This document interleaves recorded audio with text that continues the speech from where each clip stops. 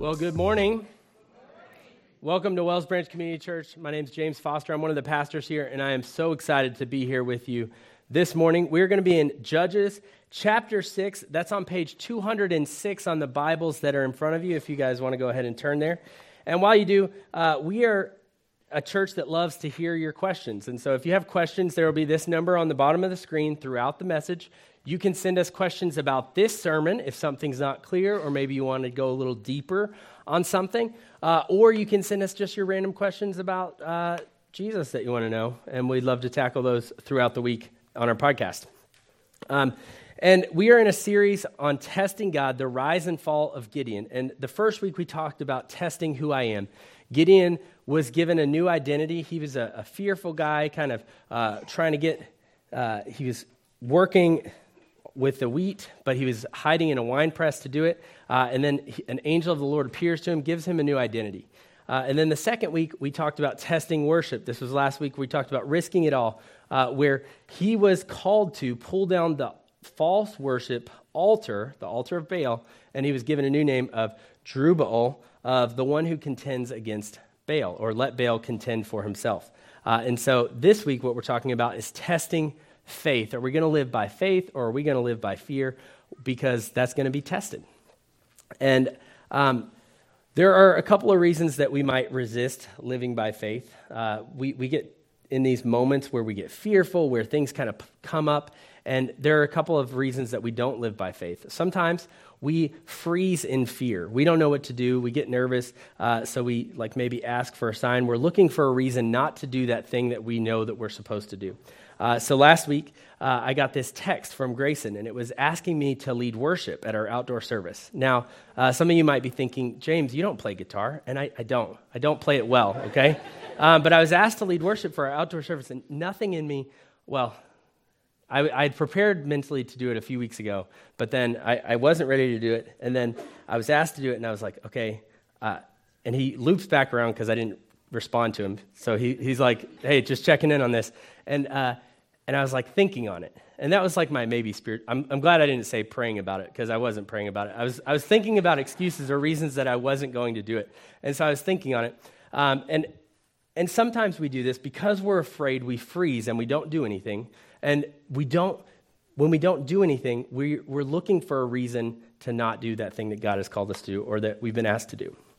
And sometimes we resist living by faith when we want to fight our own fights. So we are self-sufficient. We count on us. And when we count on us, we're just looking to do it ourselves. So let me muster the strength and the courage to do it myself. And I don't have to live by faith to do it, because I've got enough in me to do it. And so maybe this is in a work situation, something's not going the way you want. And so instead of okay, I'm going to pray and I'm going to bring this to God and I'm really going to live by faith, I'm going to just take it upon myself to work as hard as I possibly can to make this thing happen on my own. So I'm not living by faith when I'm white-knuckling the situation, when I'm making it happen on my own. And sometimes we don't live by faith because we have forgotten God's faithfulness, or we forget God's faithfulness. We forget how he's already answered prayers bigger than this one in the past, how he's already moved mountains in front of us before, and so we just give up. We're more prone to run away. We're more prone to fight for ourselves when we forget how faithful our God has been. And this could apply to any situation. So when I'm talking about living by faith, I don't want you to be restricted to just thinking about, okay, God's going to call me to fight in the army. He's going to draft me, and I'm going to go and fight. No, it's not that thing. It's whatever situation you're in. Are you living by faith, or are you living in fear? And this could be in your marriage. Have you given up because things have gotten too difficult and you're just going to settle for the roommate thing? It could be at your workplace, you didn't get that promotion and you've been let down, and so you're going to just hold on to that bitterness and kind of just check out there. Whatever the situation, whatever the circumstance, are you going to live by faith, or are you going to live in fear? And if you remember the cycle in Judges, it's this classic cycle that isn't too unfamiliar to us, that we have this sin issue that happens, then it leads into oppression. That oppression, for them, they get... the Midianites were ruling over them. They were stealing all their produce. and then they repent. They cry out to God. God raises up a deliverer. He gives his Holy Spirit to a deliverer to then lead them out of that bondage, out of that oppression, and back into freedom until they sin again, and the cycle repeats itself. And so that's kind of what we see in Judges. What we see here when this deliverance happens is God's Spirit will come upon a person, and he will be the deliverer who leads them out of that situation. And we're going to see that here right at the beginning of this text. But first, let's pray. Lord, will you illuminate your Spirit? Will you illuminate your word? Will your Spirit just be here with us and help us to focus? Give us your supernatural focus. Give us the ability to hear from you and not just my broken, fallible words, Lord, but from your infallible, perfect word. We want to hear from you. We want you to be the center of our worship, and we long to see you at work here. And Lord, we trust that you're going to do that because you're good. You're gracious to us, and you're worthy of all of our worship. I pray that you would expose different things, different areas that we are living by fear in today, Lord, whether it be the way that we parent, whether it be the way that we work, the way that we share our faith, whatever it may be, Lord, I pray that you would give us boldness, give us courage to live by faith instead of living by fear, that we wouldn't settle for just decent. We wouldn't settle for just good enough, Lord, but we would seek to live for you and for you alone. And so would you captivate our hearts? Would you use this time? Would you be glorified, Father? We love you and we need you. It's in your name we pray. Amen. All right, so Judges 6, starting in verse 33. Now all the Midianites and the Amalekites and the people of the east, these are the bad guys, they came together and they crossed the Jordan and encamped in the valley of Jezreel. They're very close to Gideon and where he's at. But the Spirit of the Lord clothed Gideon. Remember, when the deliverer gets raised up, God's Spirit comes upon a person that he's going to use to deliver them with. And the Spirit of the Lord clothed Gideon, and he sounded the trumpet. And the Abiezrites, that's his people, his family, they were called out to follow him. Now, this whole part is all great. God's Spirit comes upon him. He moves. He's bold. He's about to deliver his people. Then there's these two disjunctive clauses that happen, and he sent, and he sent. And basically what that's saying is verse 35 is separate from verse 34. So the Spirit coming upon him and clothing him and him bringing his people out, that's great. That's exactly what should have happened. This next part is like Gideon kind of going above and beyond and taking it into his own hands and saying, I'm going to work for this. I'm going to get as big of an army as I possibly can because we need more people. And he sent messengers throughout all Manasseh, that's his clan, that's his tribe, and they too were called out to follow him. And he sent messengers to Asher, to Zebulun, and to Naphtali. These are all the good guys. He's building an army. He's bringing these tribes together, the neighboring tribes, Asher, Zebulun, and Naphtali. They're coming together to help Gideon and his people fight. And then Gideon goes beyond again, and he's going to ask for something that he shouldn't be asking for. He's already had, God has shown up. He sent a prophet to say, hey, we're going to deliver your people. He sent the angel of the Lord to tell Gideon, hey, I'm going to deliver your people. He has used Gideon to pull down the Asherah pole and the altar of Baal already, and then protected him from the enemies, his family trying to attack him for doing that. And so he's a little bit forgetful of God's faithfulness to provide, and he's asking for another sign when he says, if you will save Israel by my hand, as you have said, there's like this doubt that's communicated with that. Behold, I am laying a fleece of wool on the threshing floor. If there is dew on the fleece alone, and it is dry on all the ground, then I shall know that you will save Israel by my hand, as you have said. So he's basically like playing a game with God. He's saying, okay, so if you're going to do this thing that you've already promised me that you would do, and he remembers that he did it, I'm going to put out a blanket, a little fleece out here, and let the blanket, the fleece, be all wet, and all of the ground be dry. And if that happens, then I'll know that you're with me, and I'll know that I can proceed, and we can go and do this fight thing. And so he's looking for a sign. He's looking for another confirmation. He's looking for the dew. Basically, he'll know that it's right if the blanket is wet and the ground is dry. Okay? And it was so. God is gracious to answer his prayer. He does the thing. And when he rose early the next morning and squeezed the fleece, he wrung enough dew from the fleece to fill a bowl of water. Then Gideon said, "Let not your anger burn against me. Let me speak just once more." So he knows his prayer has been answered, and guess what? The sign wasn't enough. He needs another sign.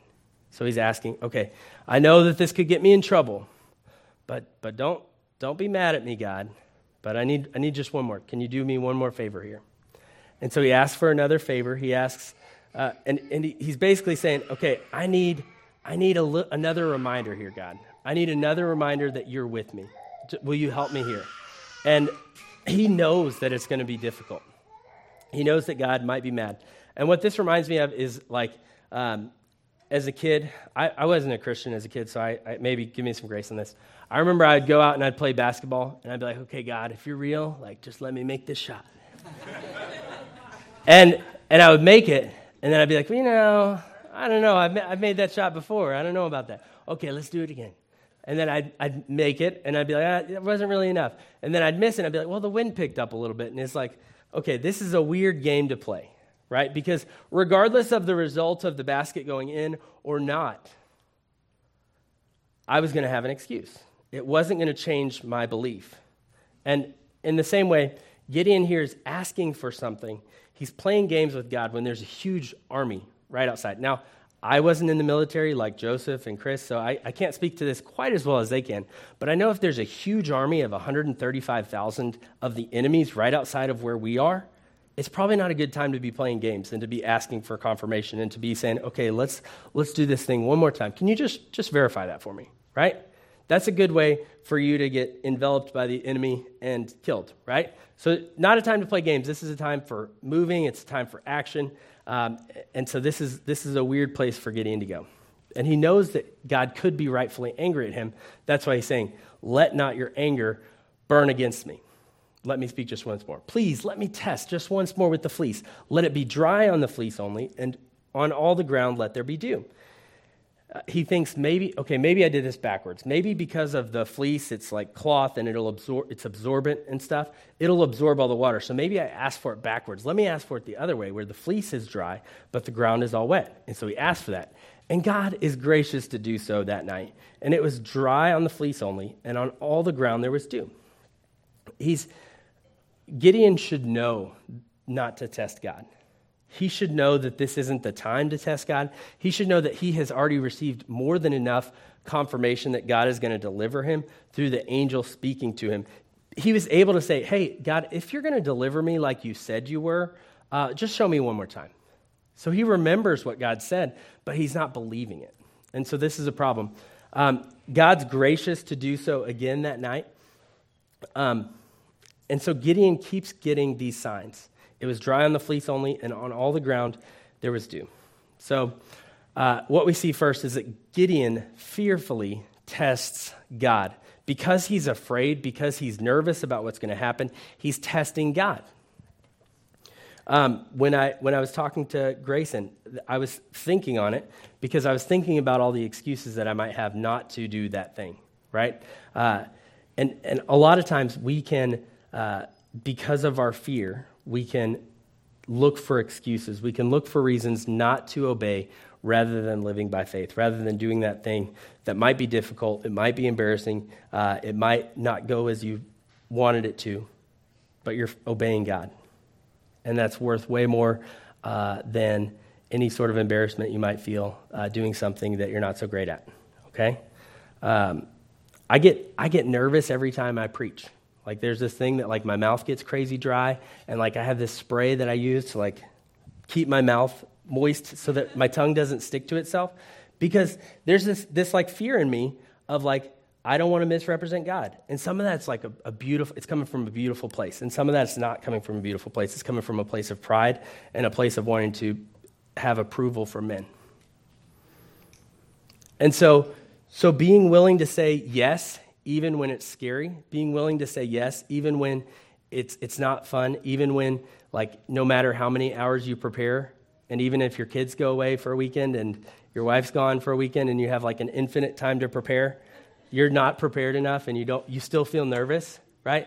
Will you still obey me? Will you still follow God and do the scary thing? Because living by faith is exactly where he wants us to be. even when we fall flat on our face, even when it's embarrassing, even when it's difficult, even when there's babies screaming, when all the technical difficulties arise, right? Will you follow him? Will you obey him? And instead of testing him, instead of looking for excuses, instead of becoming weird, superstitious folks, looking for signs not to follow. Okay, so since I talked about it, I'll go ahead and use one of these sprays. So then Jerubbaal, that is Gideon, and all the people who were with him rose early and encamped beside the spring of Kerod, and the camp of Midian was north of them, by the hill of Moreh in the valley.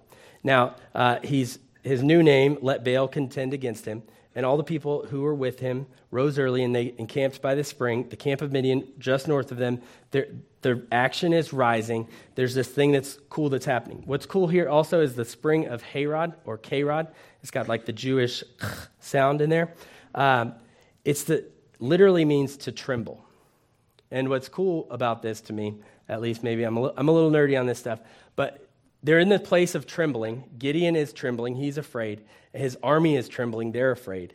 And so they're in a place that has the same name, which I just think is really cool, how God kind of weaves those things together. So there's this fear in them, and it's rightfully so, because there's this huge army right north of them. They've got an army of about 32,000, and they're facing an army of about 135,000. And so there's this rightful reason for them to maybe have some fear. The Lord said to Gideon, "The people with you are too many for me to give the Midianites into their hand, lest Israel boast over me, saying, 'My own hand has saved me.'" God knows Israel. He knows that after he delivers them, it's just a matter of time before they go and apostatize again, before they go and they sin again and worship other gods.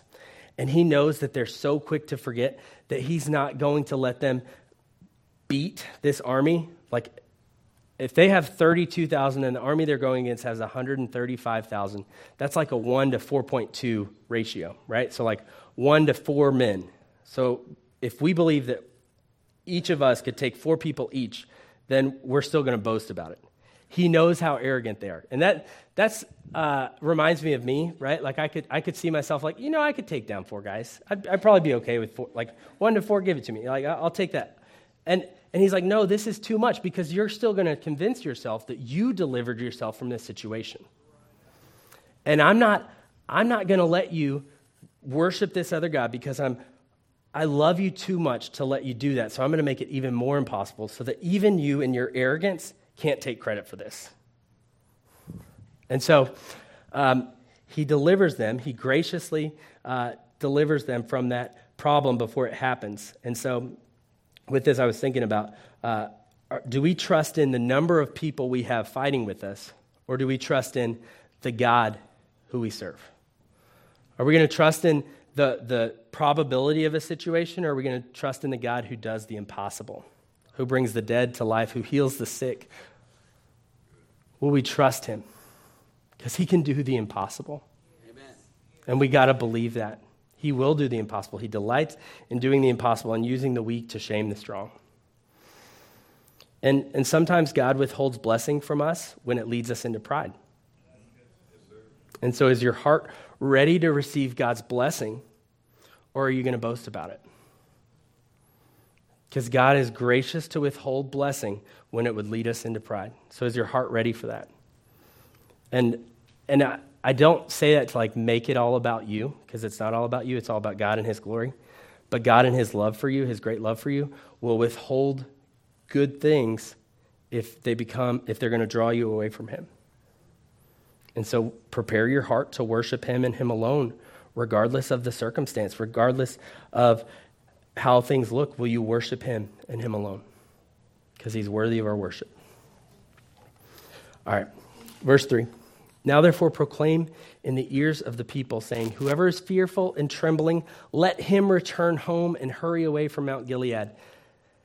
And 22,000 of the people returned, and 10,000 remained. So he had 32,000 in his army.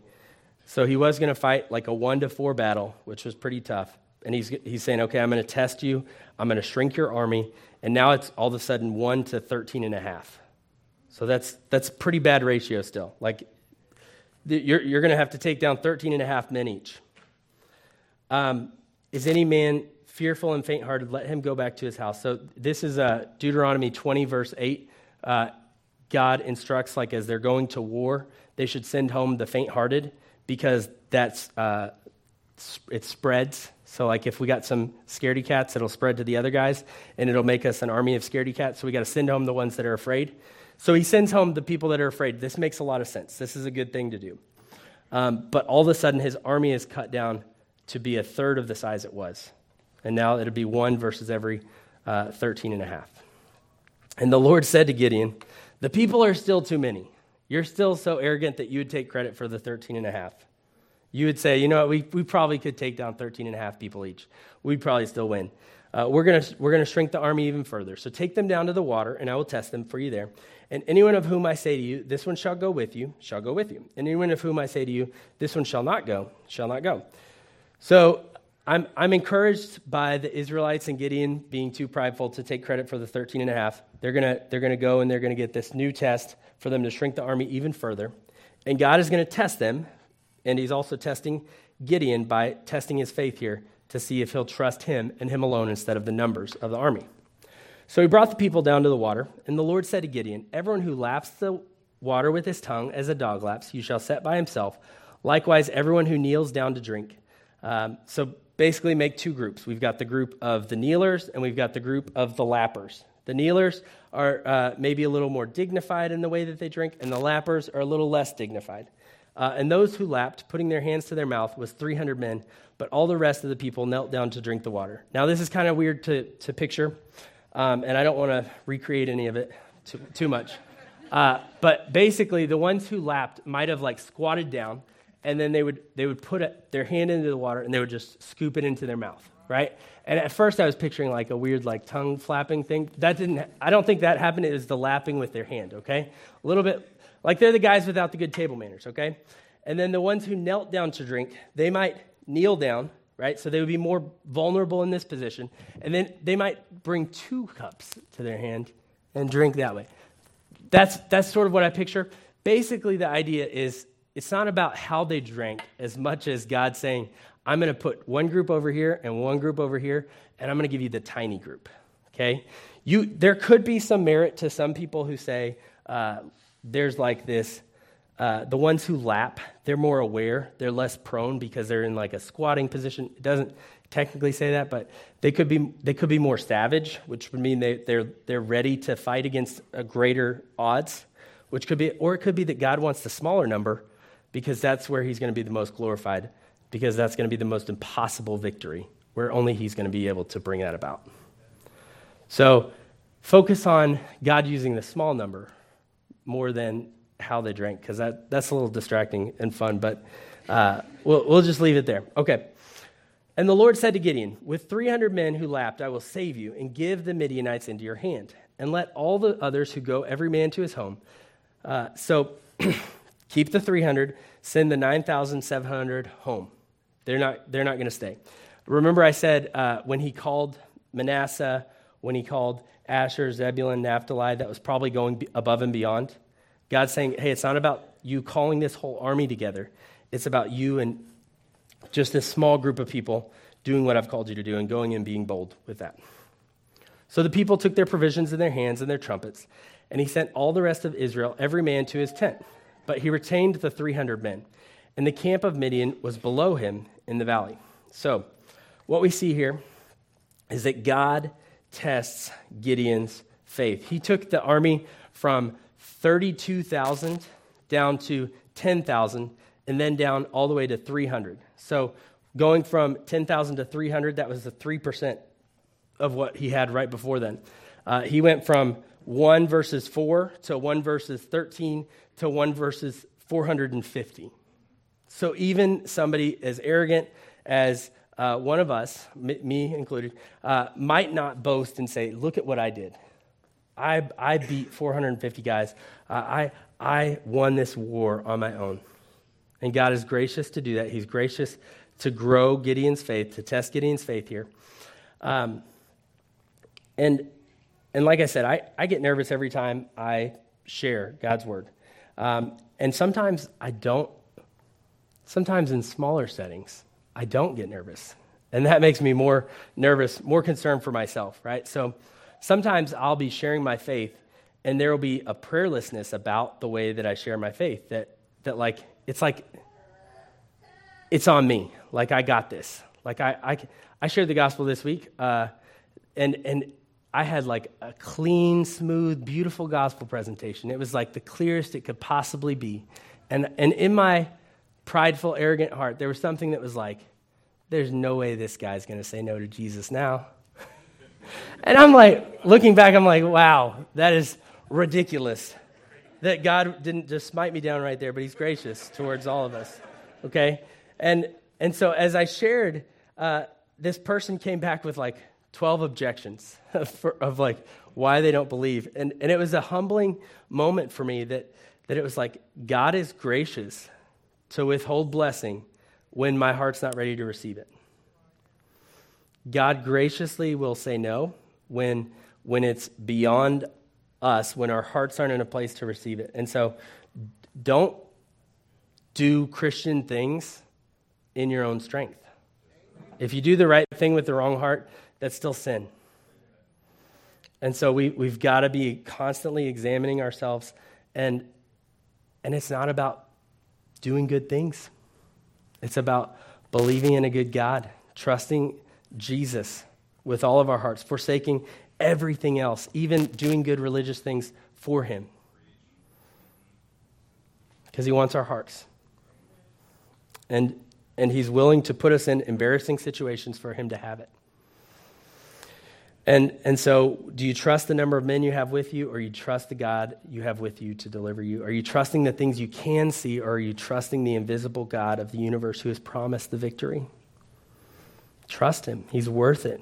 He'll sometimes shrink the army so that we won't boast.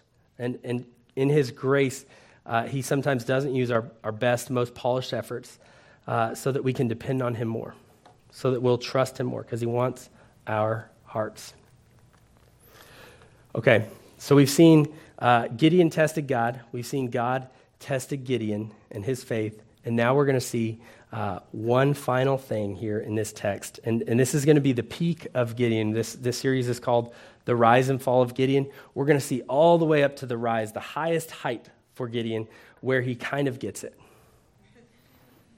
And I don't want to talk bad about Gideon because he's in the Hall of Faith somehow. He's like one of those guys that's like he's somehow up there, like he's like somebody whose faith we should commend.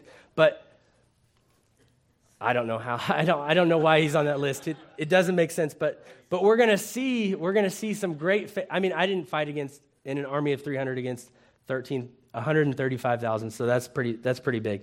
But we'll see Gideon take some faith here, and after 800 signs from God, he's going to obey. That same night, the Lord said to him, "Arise, go down against the camp, for I have given it into your hand. But if you are afraid to go down to the camp with Purah, your servant, and you shall hear what they shall say, and afterwards your hands shall be strengthened to go down against the camp." Now Gideon, remember, he's seen an angel. He's heard a prophet from God that says, "Hey, I'm going to deliver my people." He's seen an angel of the Lord. He has torn down an altar of Baal. He has gotten the fleece sign. He got the fleece sign reversed. And now God says, "Hey, this is it. This is the moment that we've been waiting for. This is where you're going to deliver everybody. But if you're afraid, I got you. I got a sign pre-prepared for you to go and hear if you need it." And somehow he needs it, which is crazy. It's crazy, but it's okay. We're going to be gracious to Gideon because God is gracious to Gideon. But he's not an example to follow, so don't follow Gideon's example. But he's, yeah, okay. Learn from it. All right. So God knew what Gideon needs. He said, "If you're afraid, I'm going to even send you with Purah, your servant. I'm going to send you a buddy to go down with you, and you're going to go into the enemy camp to hear something." So it seems like more of a scary thing for him to go there, but he goes there anyways because it's going to strengthen him to do what God's calling him to do. Then he went down with Purah, his servant, to the outposts of the armed men who were in the camp. And the Midianites and the Amalekites and all the people of the east lay along the valley like locusts in abundance, and their camels were without number as the sand that is on the seashore in abundance. So he went. He was still afraid. He still needed that extra encouragement. He went with Purah down to the enemy camp. The men are like locusts in abundance. If he was scared before, he's even more scared now. He can't even count them. They're like locusts in abundance. Their camels are innumerable, like sand at the sea. This is crazy. So there's this huge army with huge camels with all of the great gear. So they're like best army, best gear. They're rich. They've got everything they need. It's probably not looking good. He's probably even more terrified than he was before. But he's going to hear something from the Lord. And when Gideon came, behold, a man was telling a dream to his comrade. And he said, behold, I dreamed a dream, and behold, a cake of barley bread tumbled down into the camp of Midian and came to the tent and struck it so that it fell and turned it upside down so that the tent lay flat. So God sent him to come and hear this dream. This guy has a dream, and he shares it. This cake of barley bread kind of represents like poor people. Gideon would be familiar with this because this is probably most of what he'd been eating. It tumbled into a camp at Midian. It struck it so that it fell down and turned it upside down so that the tent lay flat. So I don't know what the tents were like exactly here, and I didn't do all the research there, but I haven't seen a lot of tents that would get knocked down by a loaf of bread. Okay, so you throw a loaf of bread against a tent, it falls down. Probably not a great tent. Probably not the kind of tent that these guys, the guys with the best of the best had, right? So this would be a very upsetting dream because it's very strange. But what we see here is that the guy gives him an interpretation. His comrade answered, this is no other than the sword of Gideon, the son of Joash, the man of Israel.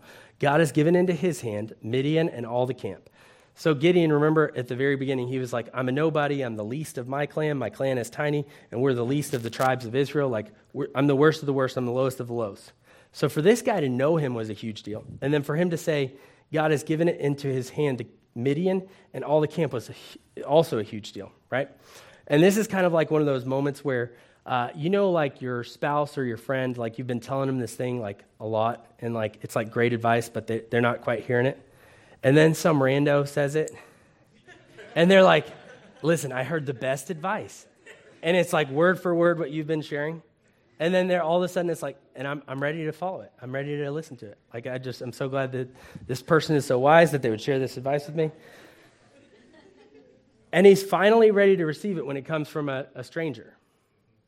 When it comes from the rando in this enemy camp, because God gave his friend, that guy's friend, a dream, and he gave him an interpretation of the dream for Gideon to hear it.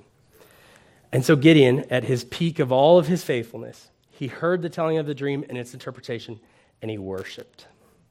God wants our hearts. He wants our worship. And he returned to the camp of Israel and said, arise, for the Lord has given the host of Midian into your hand. When we're worshiping God, it leads to obedience. True worship leads to obedience. If your worship doesn't lead you to obedience, I question if it's truly worship. And so what we see here is that God reassures Gideon. God reassures Gideon's faith. He's given him the comfort. He's working in spite of Gideon. He knew that Gideon would be too afraid to follow through. He knew that he didn't have enough time to keep giving him sign after sign after sign after sign. So he gave him a really special sign where he was going to reassure his faith so that he could obey. And he provides this dream. He provides the interpretation. He provides this way for him to stealthily come into camp without being noticed by the enemies when there's innumerable enemies laying there. It's like this crazy faith moment where he's stepped out in faith, and maybe that's why he's in the hall of faith, that he has obeyed God and that he heard this interpretation, and God used that to reassure his faith. And I think about this, and I think about last weekend, we went out of town, and I got to share with a dying man the gospel. And before I was going, I had heard, like, James, this guy is evil. Like, it's like there might be like a demon thing going on here. Like, I don't know what's going on, but it's going to be dark. It's going to be like a really hard situation. Are you ready for that? I was like, yeah. of course, like, it could be scary. But, like, what's more scary to me is this guy not hearing the gospel when he's looking death in the face. And so it was not a pretty gospel presentation. At first, like, he challenged me with, I don't know, like, I heard Jesus sinned once. I don't know if Jesus was just, another guy like the rest of us. And, like, there was a lot of broken conversation because he had Gunsmoke on, like, volume 100 on his TV, and we had to turn that off, and then he was mad, and I had to work through all that situation. But I got to share the gospel, and he agreed that he was a sinner. He said, I know that I've messed up. I've sinned. I've got a lot of people I want to apologize to. And he said, I believe Jesus died on the cross for my sins and rose from the dead. And I want to follow him, whatever that means. And I was like, well, for you, it's probably loving him and worshiping him and loving your family that's around you, loving the people that are around you as best as you can, and sharing about the hope that you have. There might not be a whole lot to that at this point, but this is what following him would look like at this point. And so the next day I was talking to his wife, and she said, I came home, and he was a different man. He hasn't been kind to me in years, and he was loving. He kissed me. He invited me to come and sit with him in his bed. He was a changed man. And it was amazing to see what God had done, that God would rescue the unrescuable, that he would take someone who was staring death in the face, who deserves death, and he would be gracious to him. And I'm so grateful for God using me in that way of sharing that, even when it seemed like there was no way it was going to happen. And I was there for like 2.5 hours of sharing and trying to make it make sense the best that I could. And somehow we know that he's trusted Jesus and that he is going to be with the Lord. And so we can celebrate God in that. And all this just leads me to this question of, are you living by faith or are you living by fear? Jesus, he provides the least likely victory by dying on the cross for his enemies, to pay for their sins, to raise from the dead. And living by faith starts by trusting in Christ. And so if you are here and you don't believe in Jesus, I'm going to plead with you for the second or third time today of trust in Christ. Believe in Jesus to be saved. He is worth it. He's good. He saves even the worst of us, even those who don't deserve it in any stretch. And if you're here and you're hearing this message and you have not believed in Jesus to be saved, will you consider that? Will you admit that you've sinned, believe that Jesus died on the cross for your sins and rose from the dead, and will you choose to follow him, relinquish your will to take his, to follow him instead? Amen. And if you're here and you're a Christian, do you know that there's nothing you can do that can separate you from the love of Christ? Do you know that even when we fail, even when we're like Gideon, even when we're asking for sign and sign again, and it's not working out, that God is gracious? That he loves us where we are, that he met Gideon where he was and used Gideon where he was, even though he's a broken man like you and me. Even though we're broken, he meets us in our faithlessness, he meets us in our skepticism, and he reveals himself to us. And we have this great hope in Jesus, that even though we're broken, that he is perfect, that even though we sin, that he has already lived a perfect life so that when God sees us and our brokenness, he's not holding that against us. There's no condemnation for those who are in Christ, but there's just grace. And so today's an exciting day, a day that we get to take communion together, a day that we're going to have a baptism in a moment. And so if you're here and you're a Christian, we're going to take communion together. And this is a chance for us to remember what Jesus did for us on the cross. And what we'll do is we're going to take the next 30 seconds for you to pray and for you to confess how you've fallen short of God's glory, how you've fallen short of what God has done for you. and just to consider things that you may want to repent of before we take communion together. So go ahead and let's do that. All right, guys. This morning, God is calling us out of fear into faith in Him and Him alone. He is gracious to deliver us from our fear. He says time and time again in His Word, do not be afraid. Trust in Him and Him alone to deliver you from that fear. He is good. He is gracious. He is sovereign over all. He's in control of everything. He's worthy of our trust. Will you trust in Him? Will you flee from fear and live your life by faith? Worship Him and Him alone. Go and be a people who are sent to live on mission for Him. Go and be a people of faith who live by faith, where we can see it and be spurred on by each other's faithfulness, by obedience to God, even when it looks like there's no possible way that we would have a victory. He is going to be the one who provides that victory. And it's in Him and Him alone that our trust should be. So go and be a people of faith. Go and have an awesome week of worship. You are sent.